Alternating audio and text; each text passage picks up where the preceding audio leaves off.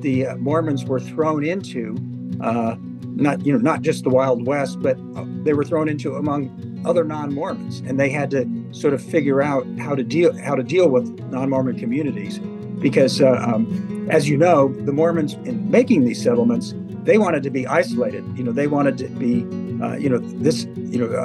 this is just us, and we'll trade among ourselves, and we'll be in the world but not of it. But that just couldn't happen, and eventually the Mormons had to learn how to get along with their neighbors. Jesus land if they live righteously. It is time for another episode of the Cultural Hall, and looking forward to this episode. We're going to be talking with Steve Lesueur. I know you're going to read the name as you see it posted with this episode and wonder how we got to that. We'll talk about that name. That name will bear significance within the time that we're chatting today. And he has written multiple books, but will most likely remain mostly focused on life and death on the Mormon frontier, the murders of Frank Lesueur and Gus Gibbons by the Wild Bunch.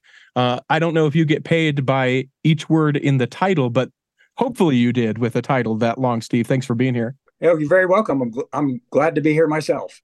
So let me ask you right away, when we see Frank Lesueur and we see Steve Lesueur, is that the interest? Is that where you got on board? That's a relative of some sort? That's exactly right. Frank Lesueur is my grandfather's older brother, so he would be my great uncle. Okay. And so in our family, we've always known that Frank was killed by outlaws, but to our knowledge, we didn't know who the outlaws were, and thought that, they got away. There was no chase for him. And it was just sort of a forgotten episode in Western history.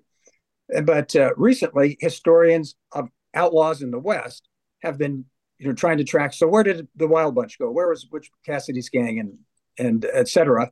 And so when I saw that some historians were saying, well, members of the Wild Bunch were involved in killing Frank, that piqued my interest. So it was the notoriety of the Wild Bunch that I said, wow, that's interesting. And from there, I did my research. So let me ask you this: the Wild Bunch, that's the term for all that group of outlaws, or who is the Wild Bunch? No, that's an excellent question. That the term the Wild Bunch could refer generally to horses that are hard to train, and as well as outlaws sometimes. And so the term Wild Bunch was not applied solely to Butch Cassidy's gang at that time, or at the time of the murders, exactly, that there were other Wild Bunches out there. But there was a speech by a Pinkerton executive a number of years later who referred to them as the Wild Bunch. And so eventually Butch Cassidy's gang became the Wild Bunch. And so I don't know if this is also part of your question, but they were a loose collection of outlaws. It wasn't like they got together, formed a club, and all worked together, but sometimes some outlaws would team with other outlaws on bank or train heists, and they would move on. Sort of like, you might say, like a rock band that has its musicians kind of going in and out. But sure, you've got your front man, but different other people, hit the drums, yeah, or play the backup guitar, and then he goes on to his own solo project.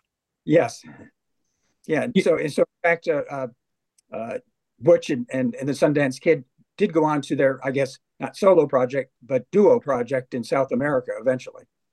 So interesting that you talk about how the Wild Bunch could identify, all different sorts of groups of people. There's a small group of kids under the age of 8 in my congregation that hang out on the first 3 rows in the chapel during our sacrament meeting. We call them the Wild Bunch as well. It's insanity. So your interest sort of gets piqued because you're like, oh, hey, we knew that this relative, this great uncle of yours, passed away, and there's some sort of notoriety around who it might have been. But who are you, Steve, to be like, well, I guess I'll write a book about this? That's awfully presumptuous.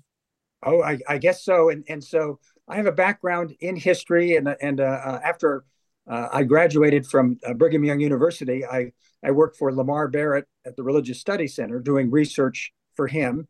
And then I went on to get a master's degree in history, which was about the 1838 Mormon War in Missouri.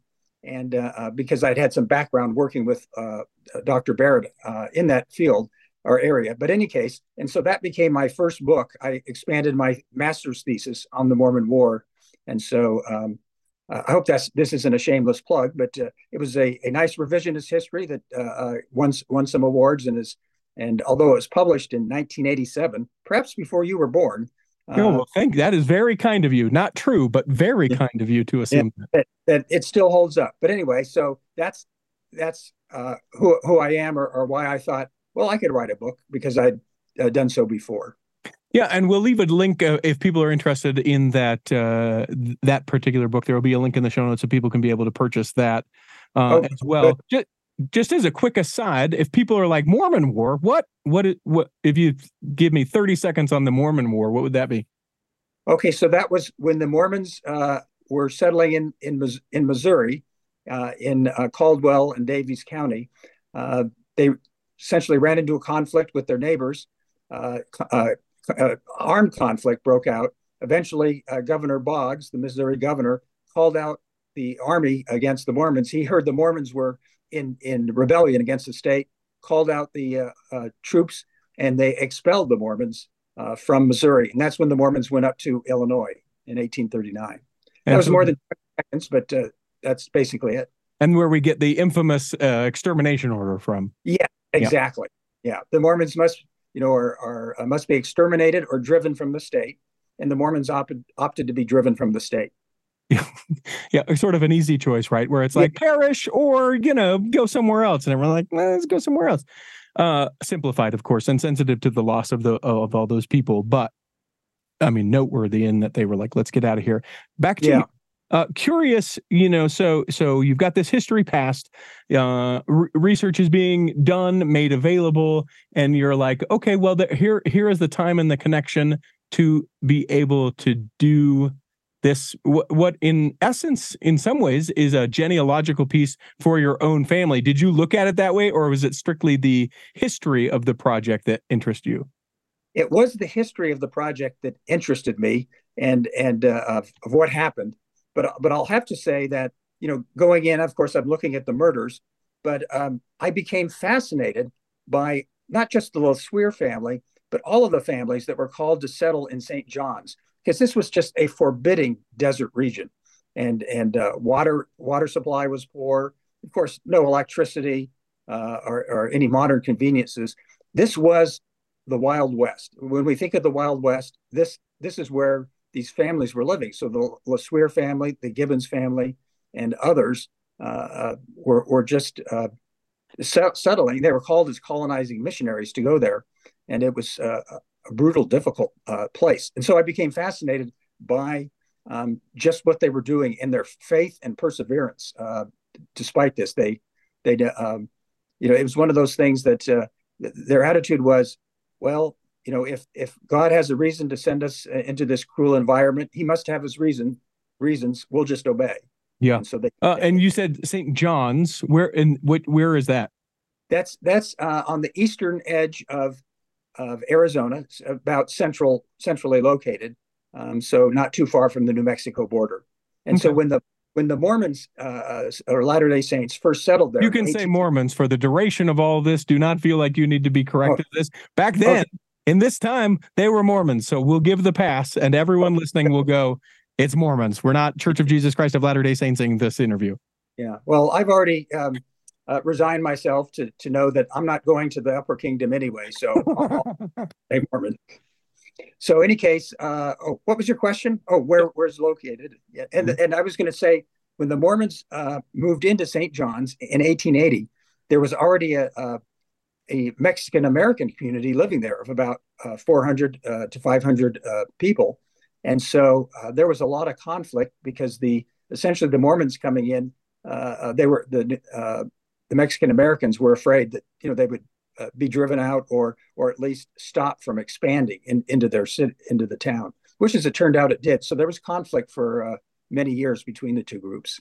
I also, because of the title of the book, and I want to make sure we don't give short shrift to the Gibbons family who might be listening to something like this. Who's Gus Gibbons? Gus Gibbons, a son of Bill Gibbons, and Bill Gibbons was a very renowned missionary to the Native Americans. And but his final, and he was called multiple times to various places. Bill Gibbons was, but his last call was to St. John's. And Gus Gibbons was born in 1874, so he was 26 years old at the time of the murders took place. And interesting about him, since you asked about Gus, among the things is he got married in September of 1897. 1 month later, he was called. He left, or rather, 1 month later, he left on a mission to Great Britain. So he was married for a month, gone for 2 years. He got back in late 1899. So he and his wife were like newlyweds at the time these events occurred because they were just getting reacquainted. So it was very tragic for him as his wife. So the book is, as you mentioned, as I've mentioned, life and death on the Mormon frontier. Is it just a particular, if people are interested in something like this, is this sort of what a glimpse into, you've mentioned that it's the Wild West and the wildest west of definitions. Is it are we getting the idea of what it would have been like there? Or is this just like, here are two people killed by the Wild Bunch. This is what we know about them. Spattering of information. I hope everybody enjoys. Yeah, no, it's the former. That, as I said, I became fascinated by these people, but I thought that it would be nice to be able to, I guess, recreate their lives or tell readers about their lives such that they could understand the impact of the murders that occurred. So that's why it's both life and death on the Mormon frontier, because I talk about their lives before the murders, and then also I spend time afterwards talking about. I'll call it the aftermath of the chase for the murders, how the families felt, how they dealt with their grief, and what happened to the Gus's widow and that kind of thing. So that's why I call it life and death.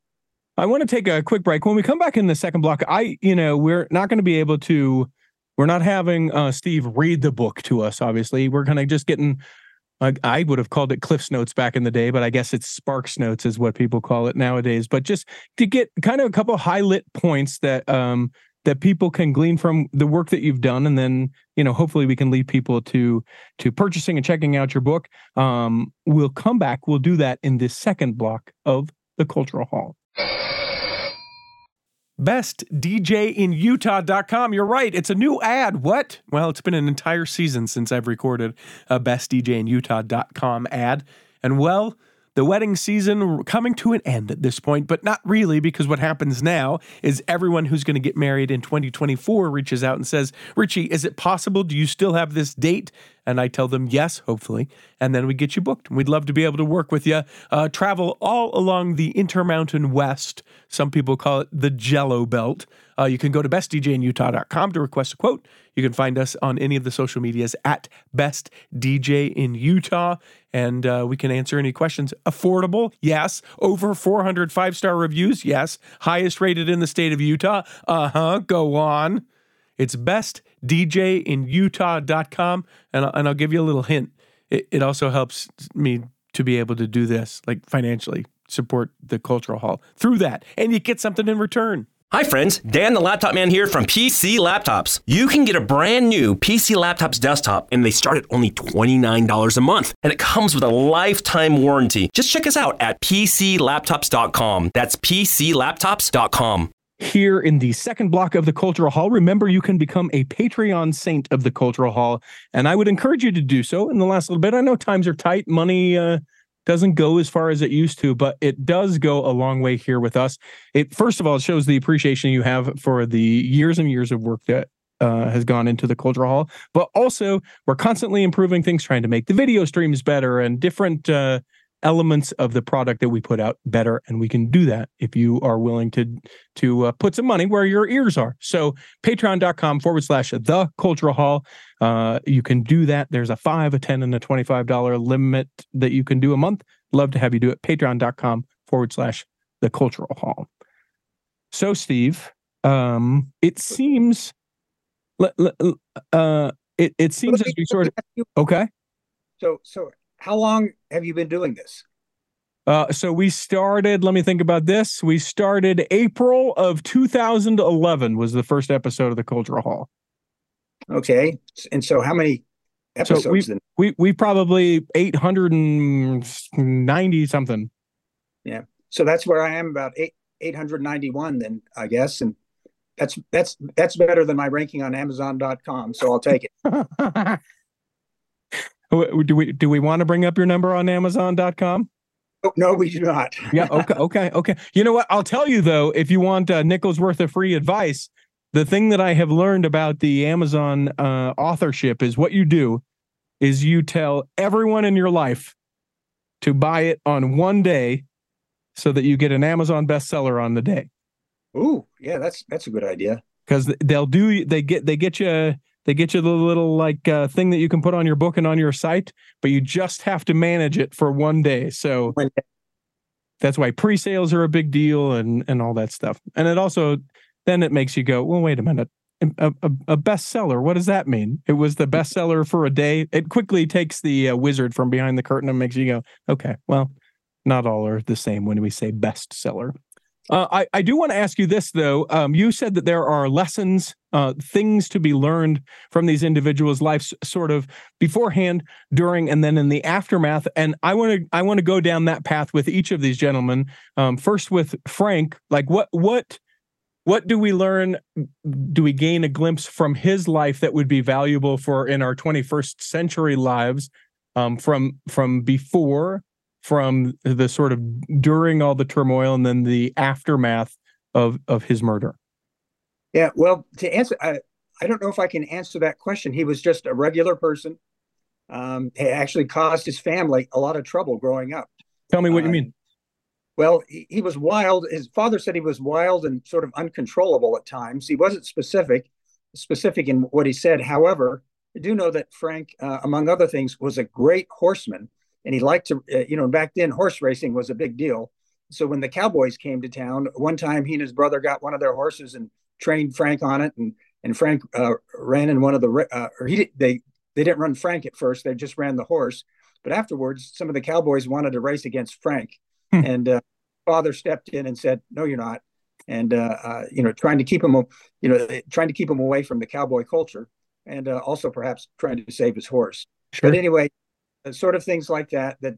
And Frank had kind of a sarcastic sense of humor that, or call it irreverent sense of humor at times in church, according to his brothers. So, in any case, but otherwise, he was a regular person, and at the time that he was murdered, he had a mission. He had settled down, I'll say, and kind of come into his own. And he was in charge of his family's sheep business, and they had at least 800 sheep. Wow. And he was managing that. And he had a mission call to a foreign mission. He didn't know where, but he asked, and he accepted, but he asked to wait until his older brother, James, got back from his mission. And so that was Frank at the time this happened. And I also mentioned Gus, who also was a day laborer at the time he was killed, just doing odd jobs for his uncle and others. And he was, just coming into his own, so to speak. So lessons learned, I don't think, and not in that regard. I would say when I talk about lessons learned, it's more of sort of what we've learned about the outlaws that is new, and also what we've learned about life in Arizona that's new. And just to mention, the fact that most people are familiar with the Latter-day Saints settling of Utah. We know a lot about history, but we know very little about Arizona history of the Mormons settling there. But I found out it's just compelling and just as interesting as Utah, but for different reasons. And one of them was that the Mormons were thrown into not just the Wild West, but they were thrown into among other non-Mormons, and they had to sort of figure out how to deal with non-Mormon communities, because as you know, the Mormons, in making these settlements, they wanted to be isolated. They wanted to be this is just us, and we'll trade among ourselves, and we'll be in the world but not of it. But that just couldn't happen, and eventually the Mormons had to learn how to get along with their neighbors. It's a constant, it seems like yin and yang within the church. I mean, I think of even in the last 40 years that we've had like you mentioned, we're in the world and not of the world. No, we want to be, guys, we're just like all the rest of you. Come be with us. No, we want to be isolated. We are no, come on, everyone. We want everyone. We still do that today. Yeah. hopefully with less murders of people. But it seems to me like there would be some lessons in integrating into communities and missteps that we could look at from these people's lives in these times that would apply today. Yeah, and finally they like I said, they settled there in 1880, and wasn't until about 1886 or 1888, around that time, they started integrating with the community better, because they both the non-Mormons and the non-Mormon ranch owners, along with the Mormons, had a reason to battle outlaws and rustlers and cattle, and so they got together on that item or that issue. And I'll also mention this isn't in my book because it was too far afield, but on this idea of integrating with the community, that dancing. The Mormons love to dance and hold dances, and but the frontier ethos was, well, everybody's invited. You don't hold a party and only invites some people. Everybody can come to the dance. Mm-hmm. Well, there is the problem then of cowboys who have they're just come off the trail and been eating dust and beans for a few weeks, and so they want to let loose at these dances, which is what the Mormons want. And so they had different approaches. That in St. John's, they finally just said no non-Mormons, and that caused some rifts. But in another place up in Snowflake area, what they would do at dances is they had a secret signal that there was a dance monitor who monitored dancers and made everything go smoothly. But in any case, if there started to be trouble, that the dance monitor, who was a Mormon, had a certain signal, and all the people knew that they would quietly just leave and go get their coats and walk away, just leaving two cowboys there to fight. But if there was nobody watching, well, what's the use of fighting? So anyway, that was their way of dealing with it. Then another place in southern Utah, they had trouble that people coming liquored up, and so they'd have somebody at the door to prevent them from bringing liquor in, or if they smelled of liquor, wouldn't be allowed in. But they're having trouble keeping people out. So finally, they deputized the person at the door to arrest anybody he wanted who tried to get in. And so that was their solution: was we'll just arrest people we don't want. All to say is that the challenges of being part of the Wild West among non-Mormons. It seems to me, in my mind's eye, to be like the classic scene from the 1960s West Side Story, where the Jets and Sharks are dancing. And so there's the time when the Jets will dance, and then they take off the dance floor, and then the Sharks are dancing, and then there's the tussle and fights to the streets. Yeah, and there was the worry about this too. That the Mormon leaders, didn't want their young people, especially their young daughters, mingling with non-Mormons.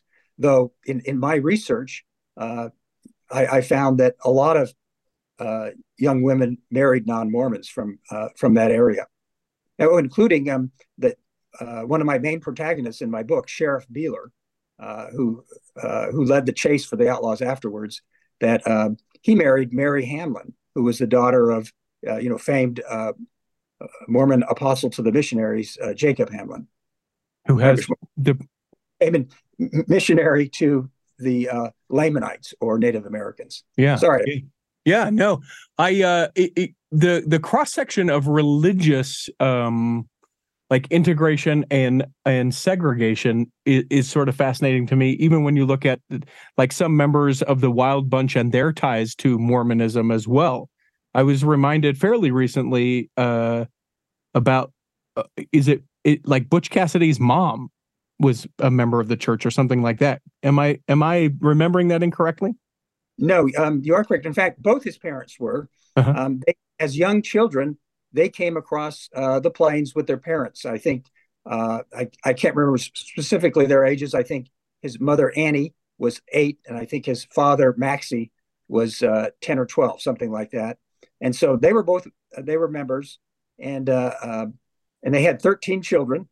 The oldest was Butch Cassidy. Actually, their name was Parker, Maxie and Annie Parker, and so his Butch's real name was Robert Leroy Parker, and later, of course, adopted the alias of Butch Cassidy. But he also then had to use other aliases because people knew who Butch Cassidy was. So he had others. Jim Lowe was another alias that he used. So back to there were there were other Mormons that he teamed up with. Before there was a Wild Bunch, one of his cohorts was a man named Matt Warner, and Matt was also a Mormon. And they robbed the two of them with the help of several others. Robbed the Telluride Bank in 1889. That was his first big robbery. And then there were a couple other members that kind of came in and out of the gang that were Mormon as well. And then, of course, the ensuing fight of, hey, do we pay tithing on the money that we just stole? I'm teasing. I think they paid their tithing to Confederates. So people, farmers and other people who helped them hide or just helped them out in some way. That they were very liberal in their spending with such people, and which is why such people also helped them out. So when we talk about maybe the situation surrounding the murders of these two gentlemen, what do we learn that is significant things that would impact us, or is it just sort of, well, that is an interesting murder story from the frontier? Well, let's see. It is an interesting story from the frontier, I'll say, and of course, cracking down all the sources to really pinpoint where they were and why this happened. But as far as what we learned, I would say there was a couple things. First of all, one of the things is that there was a chase for the outlaws after the murders. That Sheriff Beeler felt kind of responsible for the fact that these young men were killed. I can't remember if we talked earlier that there were 16 posse members that were chasing the 5 outlaws, but at the end of the day, all of the posse men came back except for Gus and Frank. And so then the next day they went out looking for them and they found them murdered. But in any case, so the sheriff felt responsible, and as did townspeople, many townspeople blamed it as well. So he chased the outlaws for about 2.5 months, with other posses. And so the thing I learned is that that posses or outlaws, they have every advantage in these things. First of all, if they're going to rob a bank or train, they have the time of their choosing. And secondly, in the getaway, that they have horses strategically located, relay horses, so they can gallop fast and get away. And posses, it's not like you see in the movies where posses, hey, there's a bank robbery, and everybody runs out of the saloon, jumps on their horses, and chases them. That no, the sheriff has to go around and ask people to join, and they've got to finish milking their cow or getting their mail, and I'll be back later. And so the posses often would leave a day after the outlaws. So the outlaws had that advantage. They also had the advantage of the mountain expanses in the west. There are lots of places to hide, and there was always the threat of ambush. So if you're following somebody, you have to go slowly and be careful, especially if you're climbing up a mountain or a mesa or something. And that's really what happened to Gus and Frank, is they were trailing the outlaws and got ambushed because they weren't careful about what they were doing. And then the final thing, the advantage the outlaws have, is that they have the Confederates who will help them hide. So back to your question of what do you learn? Very, very hard to catch the outlaws.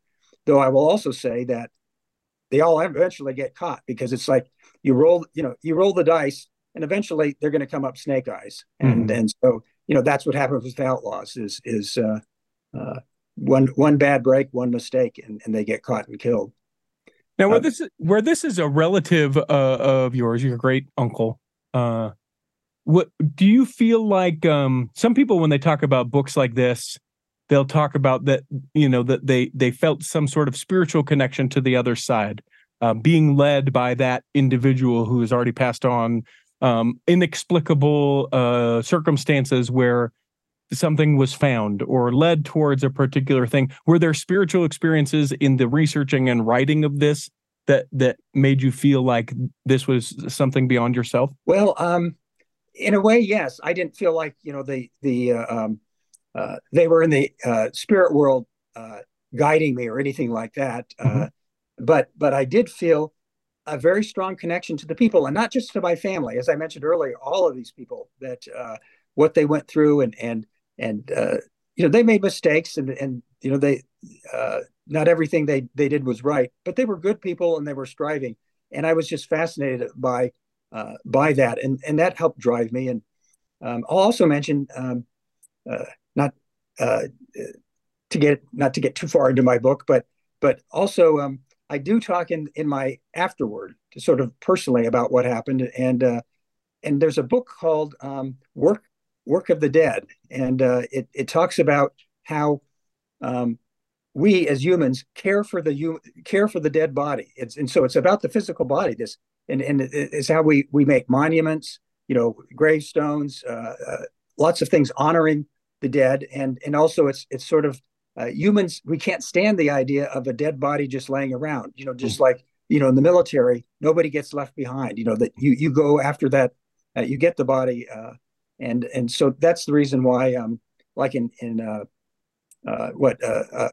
Mogadishu, when one of our soldiers was killed, and then he was dragged around dead, by a jeep or truck. It just devastated us. We don't like that. But in any case, the work of the dead. And then I thought, well, that's what genealogy and the Mormons are doing. They're doing work for the dead, but it's the same kind of concept, that we care for them, just like we care for the dead bodies and work for the dead. And then finally, I thought, well, the work of a historian, I'm really recreating their lives as well. And just like, you're familiar with FamilySearch.com, correct? Sure. Of course. Yeah. So there's a website where Mormons put up their genealogy, but as it turns out, well, we can also put up photos and newspaper articles and letters and reminiscences, and that's what people are doing. And so it's not just a genealogical site to verify that so and so was born on a certain day and died on a certain day, and that it's Latter-day Saints are recreating the lives of loved ones on that site. And that, in a sense, is the work of a historian. If he or she is working on a biography, you're recreating the lives of people. And so in that sense, I say that they dwell in us, and they dwelled in me in writing this book, in the sense that I was moved by their life histories. Let's take another break. When we come back, there's 3 questions we ask everyone who steps in the Cultural Hall. I'll ask those of you, plus a couple other that I want to pick up before I allow our time together to expire. We'll come back and do that in the 3rd block of the Cultural Hall. I had an email from someone who listens to the Cultural Hall. I believe it was not a lifer, but a convert, who said, "Hey, Richie, are you still teaching the podcast classes?" And the answer is yes. In fact, I have even fine-tuned it more than I ever had before. So you might be asking, well, Richie, how do I get on that? Well, you can always email contact@theculturalhall.com, or you can find me on social media wherever I'm at, Richie T. Stedman, and reach out and say, "Hey, I listen to the Cultural Hall. I would love to learn more about podcasting or your podcasting services, a class, a cohort." There's a group of people. I've even taught the ward historian about podcasting, what it is and how it might be a great benefit to people. If that's something that you're interested in, whether it's for your business or just for your private hobby, maybe something you see your future in, would love to be able to help you along the way. You can find me, again, anywhere on social media, Richie T. Stedman, or you can just contact us, contact@theculturalhall.com. Look forward to hearing from you. Let us podcast together. To be clear, this is still a show. Imagine running a small business today. It's challenging. Imaging and internet presence is an absolute must. Even with that, you're still a small star in a bright cyber universe. Now, imagine you have someone who understands how to get your site designed for your talents and then easily searched by potential clients. Imagine Lennon Design. Whether it's strictly a website or a whole package of logo creation, advertising media, and promotional materials, Lennon Design is your partner in business. They'll test the boundaries of their imagination to create something unique for you. When you need creative, affordable design, let it be Lennon Design. Call 801-699-3022 or visit lennondesign.com. Here in the 3rd block of the Cultural Hall, remember, if you have not yet left a review for the Cultural Hall, you can do so wherever you're getting this episode. Most people do those on Apple. You can say things like, "Steve Lesueur, the best guest ever. How have you not listened to this episode?" You can leave that review. Go ahead and do that on Apple Podcasts, or again, wherever it allows you to leave a review. Even if it's just stars, it helps us to be in the ears of other people and the attention of other folks who, though we've been doing this for 12 years, go, "The Cultural Hall? I've never heard of such a thing. What is that?" Be sure that you leave a review.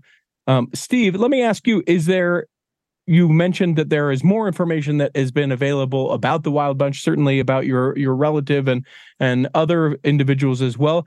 Are there particular so let me give you the adjacent of what I'm thinking. So we've gained a lot more about Joseph Smith because of the Joseph Smith papers. We've gained a lot more about immigration and a lot of records because of all of the things from Ellis Island being available genealogically. Is there something similar within the Wild West that has recently been made available that allowed you to do the research that previously wouldn't have been able to be done? Well, the movement of a lot of documents online.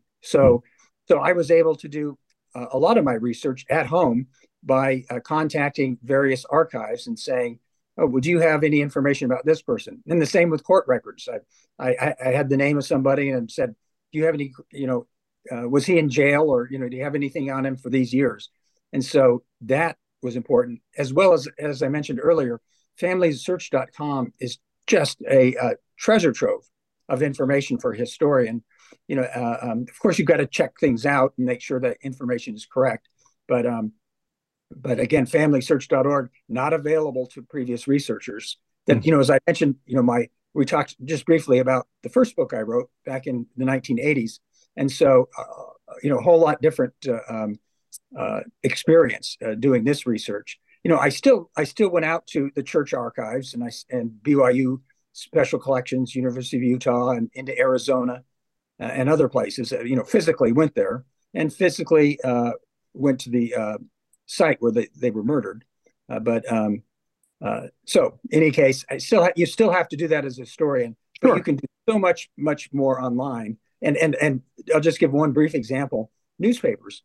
Well, in the old days, you'd have to go in and look at it through microfilm or something, and even if you had the physical newspaper, you had to read through the whole newspaper to find what you wanted, if there was anything there.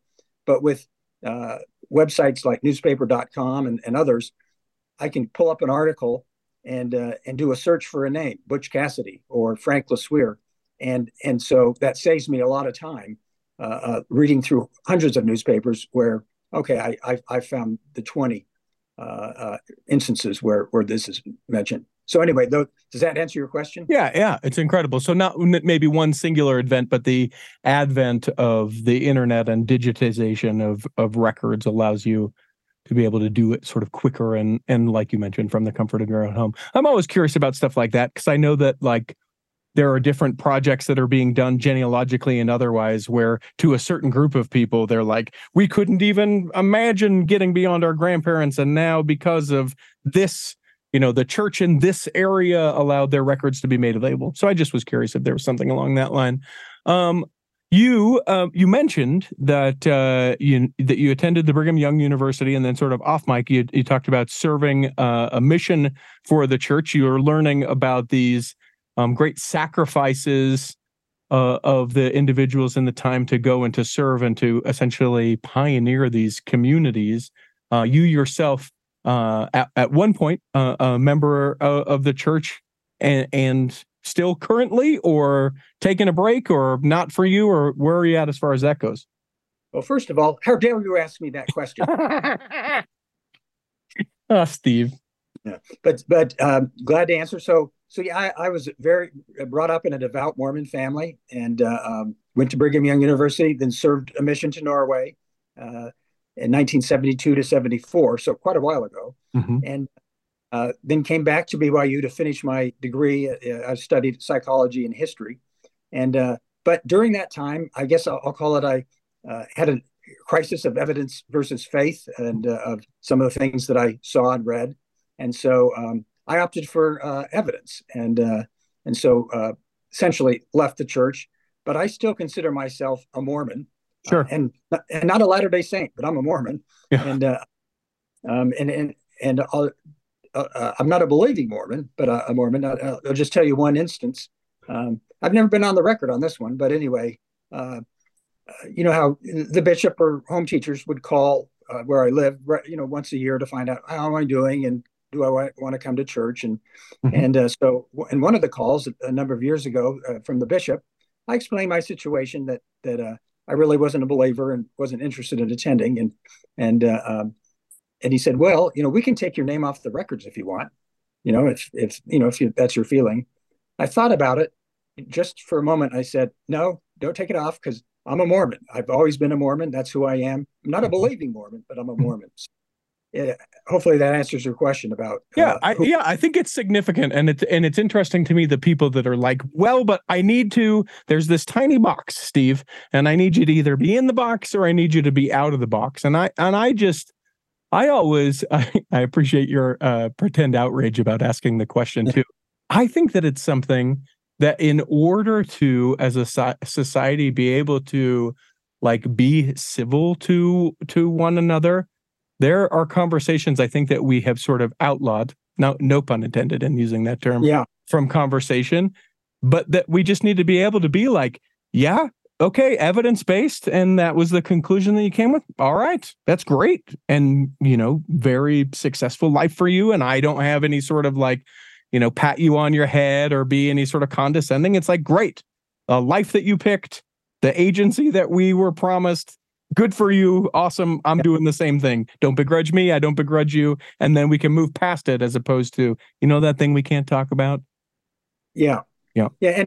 And I do know, and it's the same with me. It's all, when you meet another Mormon, it's always on your mind of, are they active? Or, and if they are, then the Mormons immediately get into discussion of who knows whom and who's related to whom. And I was in St. George at the same time your great grandfather was, and that kind of thing. Yeah. Because there's so many community connections among the Mormons, which is one of its strengths is that community. Yeah. As we sort of look towards the end of this, a shout out to Lily, I think is her name, over there at Coford Books. Tremendous job in connecting us. It is Lily, right? I got that correct? Yes. Yeah, in doing what they do, they have so many great projects that have been the source of a lot of great connections for us, speaking of connections, to be able to do episodes. Everything that we mentioned, being able to, go FamilySearch.com, the different places to purchase your book. Those things will be in the show notes, as well as a little bit more about Steve Lesueur. Although not a believing Mormon, there is a question that we ask everyone who steps into the Cultural Hall that I would still ask you, and I would ask you to interpret this question however you like. But the question remains, what is your favorite part of your faith? My favorite part? Well, I'm an atheist. So my favorite is that I try as best I can to accept this world and deal with this world in evidence and facts, and not just jump to conclusions, not just about issues of faith, of course, but politics and other things. So the favorite part of my faith is trying to see the world through in a rational way, sort of like Thomas Paine, who the famous author who wrote the book The Age of Reason. Mm-hmm. Again, this may be a question that I whatever, I'm going to ask it. I don't need to preface it. Some people that I've talked to whom have left the church, who served missions, have interesting feelings about reconciling, spreading the gospel that they no longer believe in. Has that been any sort of thing for you?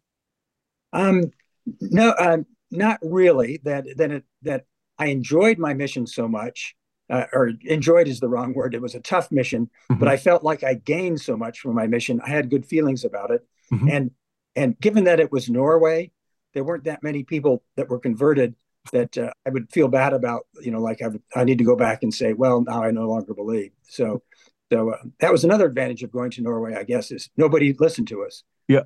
Yeah, it's just an interesting conversation, and for whatever reason popped in my mind, and figured since the rapport that I feel like we built, I could ask you that in, true curiosity, because I've heard it all over the spectrum from people who are like, people, I respect that people were able to choose that in that time, and other people who, as you sort of alluded to, have gone back and said, hey, I taught you this. I don't believe this anymore, and you need to know this is why I don't believe this anymore, and everything in between. And I didn't feel compelled, just like I don't feel compelled to tell you or my brothers and sisters or others who are believers of, hey, I don't believe this and you shouldn't either. Same with that actually my wife and I have been back to Norway on several trips. and we visit a couple that I baptized and stayed in their house, and then also met with another young man that I helped convert, and we all get along well. And That's incredible. It's fun to go and it's fun to go back and try and talk Norwegian with them. Yeah. Try and knock the old dust off the Norwegian as you make your way back there. The name of the book is Life and Death on the Mormon Frontier, The Murders of Frank Lesueur and Gus Gibbons by The Wild Bunch. You can find a link for it in the show notes.